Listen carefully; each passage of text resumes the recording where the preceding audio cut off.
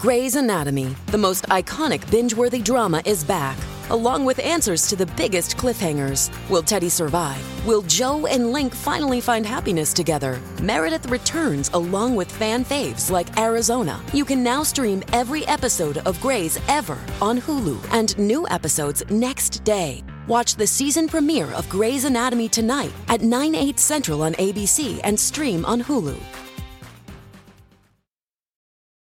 Wyndham Hotels and Resorts makes travel possible for all.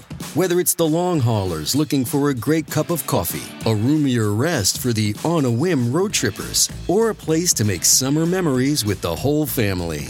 No matter who you are, where you're going, or why, with 24 trusted brands to choose from like La Quinta, Days Inn, and Super 8, your Wyndham is waiting. Get the lowest price at wyndhamhotels.com. Restrictions apply. Visit website for more details.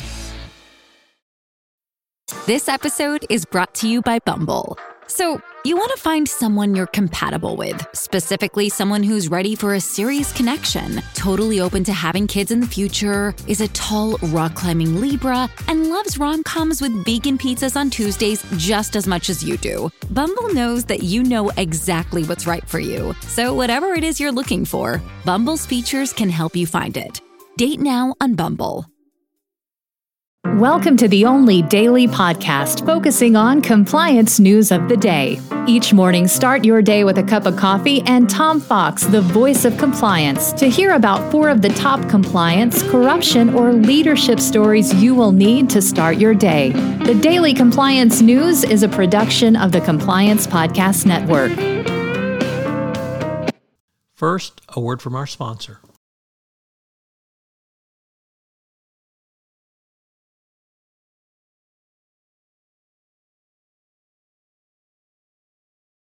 The Daily Compliance News for April 24, 2023, the Extradition edition. And we begin with 2 stories on that topic, a very rare treat for listeners to the Daily Compliance News. First up, as reported by Reuters, Autonomy founder Mike Lynch's appeal against U.S. extradition was rejected by a U.K. court. This moves Lynch one step closer to facing justice in the United States. If he gets to the U.S., he'll be tried in San Francisco, where I have no doubt the jury will find him guilty, just as they did with the CFO. So no wonder he doesn't want to come to the U.S. He doesn't want to be convicted.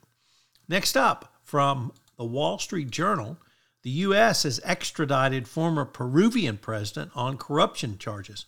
Alejandro Toledo arrived in native Peru, where he faces charges of taking bribes.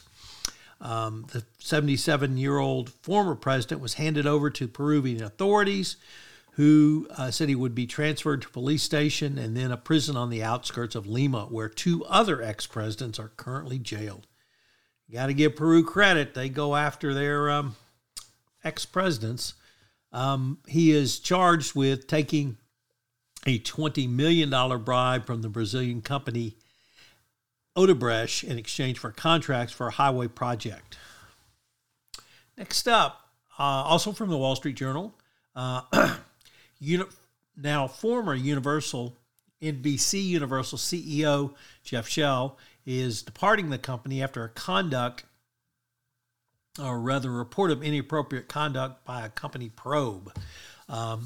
He oversaw NBC Universal's entertainment operations and had been with Comcast for roughly 2 decades.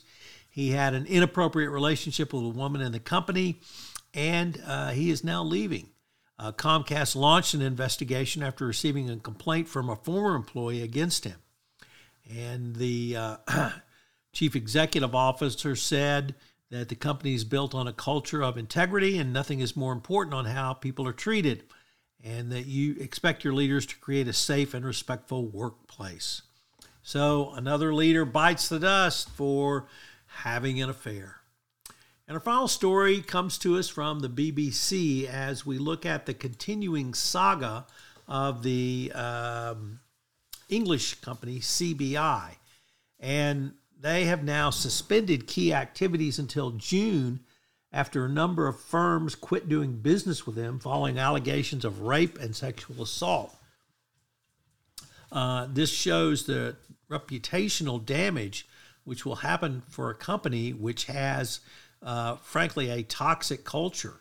The company itself claimed it was shocked and revulsed at the alleged events, although it's not clear if that was because they lost business, because of the reputational hits, or because they're just a toxic place to work for. The Daily Compliance News is a production of the Compliance Podcast Network and a proud member of C-Suite Radio. Thanks so much for listening. I hope you'll join me again tomorrow.